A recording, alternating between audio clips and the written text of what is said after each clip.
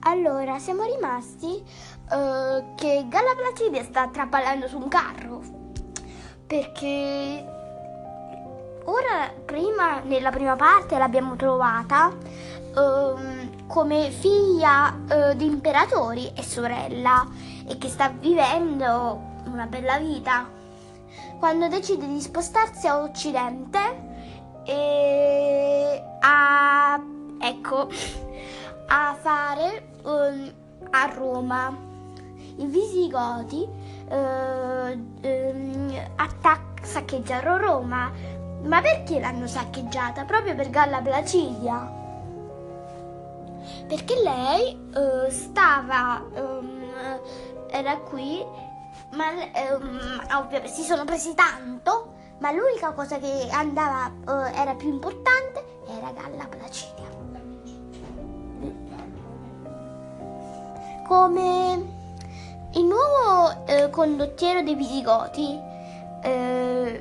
Atalfo, è diverso dal precedente Alarico, che voleva tenerla in ostaggio. Atalfo vuole sposarla. Ovviamente Galla Placidia accetta, perché Atalfo non è solo bello, valoroso, innamorato, ma così cercheranno di trattare pace con questo popolo e il popolo dei Romani. Il bambino, come altri bambini nomadi, nasce felicemente. È un maschio e Atalfo si compiace di immaginare riuniti in lui il valore dei Visigoti e la cultura dei Romani. Galla Placidia pensa che forse il destino di quel piccolo è ancora più grande. Onorio e Arcadio non hanno figli e il neonato dunque è l'unico erede imperiale. Invece, come altri bambini nomadi, il piccolo muore pochi giorni dopo. Il dolore non fa in tempo a spegnersi nel cuore dei genitori, che qualcos'altro avviene.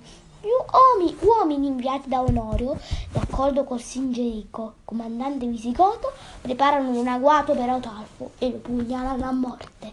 Il lutto non basta. Per umiliare Galla Placidia, che rifiuta di sposarlo, Singerico la insulta: stoltissima giovane, poiché non vuoi viaggiare con me sul carro come mia sposa, camminerai davanti al mio cavallo come una schiava qualsiasi. La minaccia è mantenuta. Durano poco però il potere e l'arroganza dell'usurpatore. Dopo solo una settimana, la maggior parte dei Visigoti, guidati da Vallia, vendicano la morte di Atalfo, uccidendolo insieme ai suoi sostenitori. Vallia, appena eletto re, manda messaggi a Onorio, gli restituirà la sorella e lo sosterrà contro le popolazioni ribelli all'impero d'Occidente in cambio di una parte della Gallia e una grossa quantità di grano ogni anno. Onorio questa volta accetta e Galla torna a Ravenna, accolta con ogni onore. Il fratello naturalmente ha già un piano per lei. Dovrà sposare Costanzo, valoroso generale, in modo da legarlo alla famiglia imperiale e renderlo meno pericoloso. Dapprima Galla rifiuta, ma Onorio la ricatta. Soltanto così, sorella, puoi cancellare il ricordo del tuo matrimonio barbaro che ci ha umiliati come un secondo saccheggio di Roma. Con grande sfarzo e solennità, in una Roma ancora ferita dal passaggio dei Visigoti di pochi anni prima, le nozze tra Galla e Costanzo sono celebrate. Onorio, consapevole della propria debolezza, associa il cognato al potere imperiale col titolo di Augusto. Così, dopo essere stata regina dei Visigoti, Galla, come moglie di Costanzo, raggiunge il vertice del potere romano. Nascono due bambini, prima Onoria, poi Valentiniano, che siccome Onorio non ha eredi è destinato a diventare imperatore. Sarai potente, piccolo mio, sussurra Galla al figlio. Il potere è pericolo, ma io ti insegnerò come difenderti dalla ferocia dei lupi e dell'astuzia delle volpi. La situazione sembra tranquilla, ma l'inquieta gelosia di Onorio verso Costanzo e sua moglie, amati da tutti, prepara nuove minacce. 4 anni dopo il matrimonio, Costanzo muore e Galla Placidia sente farsi il vuoto attorno. A Ravenna pare tornato il tempo in cui, anni prima, Stiricone, sua moglie e i figli erano stati uccisi per ordine di Onorio. Nessuno è al sicuro quando le forze nere del potere si muovono, pensa Galla. Avvertendo il pericolo, prepara la fuga. Con pochi servi fedeli e figlioletti si varca su una piccola nave e scivola lungo l'Egeo, l'Adriatico, lo Ionio e l'Egeo verso Costantinopoli, la città dove è cresciuta ed è stata educata. Il suo ritorno nella grande capitale orientale è solennemente festeggiato. Comincia per lei una vita di attesa accanto al figlio Valentiniano e al piccolo Teodosio II, figlio di Arcadio, il fratello maggiore di Galla, un altro imperatore bambino.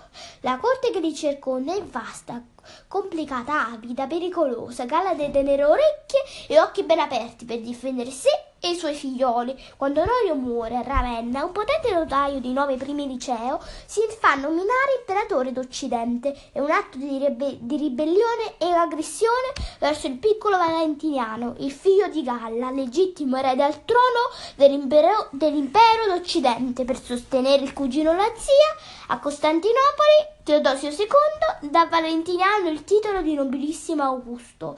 Galla non perde tempo, arma un esercito e dà ordine che la cavalleria raggiunga l'Italia via terra, attaccando da nord, mentre la fanteria trasportata da navi raggiunga Ravenna da navi.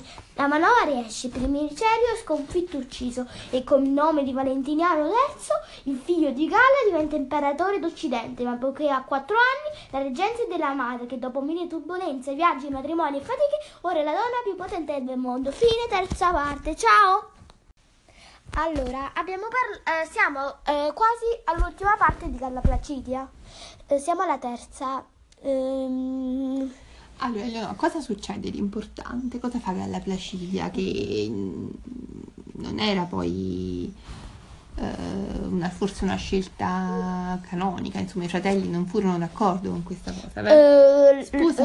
Sposa Talfo. E Atalfo chi era? Ne abbiamo già parlato, il comandante del re dei Visigoti. Cioè il re dei Visigoti che era subentrato da Larico, che era morto all'improvviso. Allora, E per fortuna, se no lei sarebbe diventato uno secondo saggio. te, lei sposa Però, Talfo, e ne abbiamo in che parlato. ottica sposa Talfo? Lei voleva Di pacificare i romani con i Visigoti. Il problema è successo che quindi lei oltre diventa purtroppo la regina dei Visigoti, che purtroppo è anche in attesa di un figlio, però anche purtroppo ha una vita molto avventurosa avventurosa. perché continua a essere cioè diventa la regina dei Visigoti e deve essere essere anche la regina regina la regina di un popolo nomade. Quindi lei da principessa principessa imperiale, imperiale, abituata a tutti gli agi, sì. diventa la regina di un popolo in continuo cammino. che nessuna Con donna tanti che nessuna donna del suo rango ha mai Nessuna principessa vissuto. imperiale. Io volevo dire che comunque purtroppo dopo questo succede una cosa.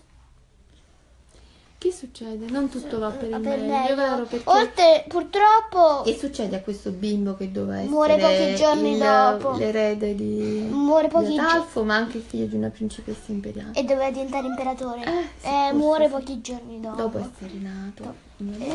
E poi ad Atalfo che succede? Ancora peggio. Perché uno dei comandanti del suo esercito, chiamato Singerico, ovviamente un traditore, con Onorio organizza Mandato, cioè pagato da Onorio. lo pugnala a morte. Povero. Quindi che succede? Ma addirittura la povera Galla Placidia viene viene umiliata perché viene fatta camminare a piedi davanti ti ha un carro che sembra che queste cose a quel tempo venivano fatte dalle schiave. Sì, però tutto questo dura solo una settimana. Dura perché Vallia, appena elettore, con altri di Visigoti, organizza un attacco a Insomma, salva Galla Placidia. Singerico. Sì, però lui non ha la tenerezza di Atalfo. Scrive una lettera a Onorio, dice che le restituirà la sorella in cambio di quello che volevano già dall'inizio i Visigoti, che volevano? terre, oro e grano, tanto grano ogni anno. Certo.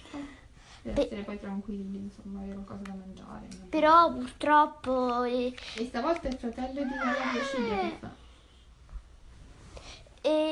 questo Galla Placidia vuole farla sposare Costanzo, ma loro Lo suggeriscono. paga il riscatto il fratello? Sì, Lo paga. e lei torna a Ravenna, che non ci voleva tornare, diciamo la verità. Però torna a Ravenna libera. Purtroppo però. Hai detto questo? Vieni qua. Purtroppo però.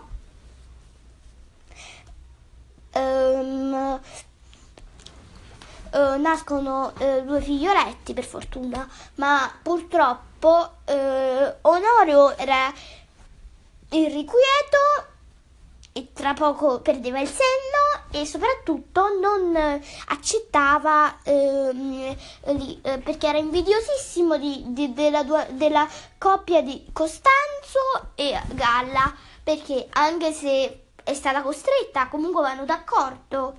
Il problema è che ha fatto una brutta fine Costanzo. Che succede?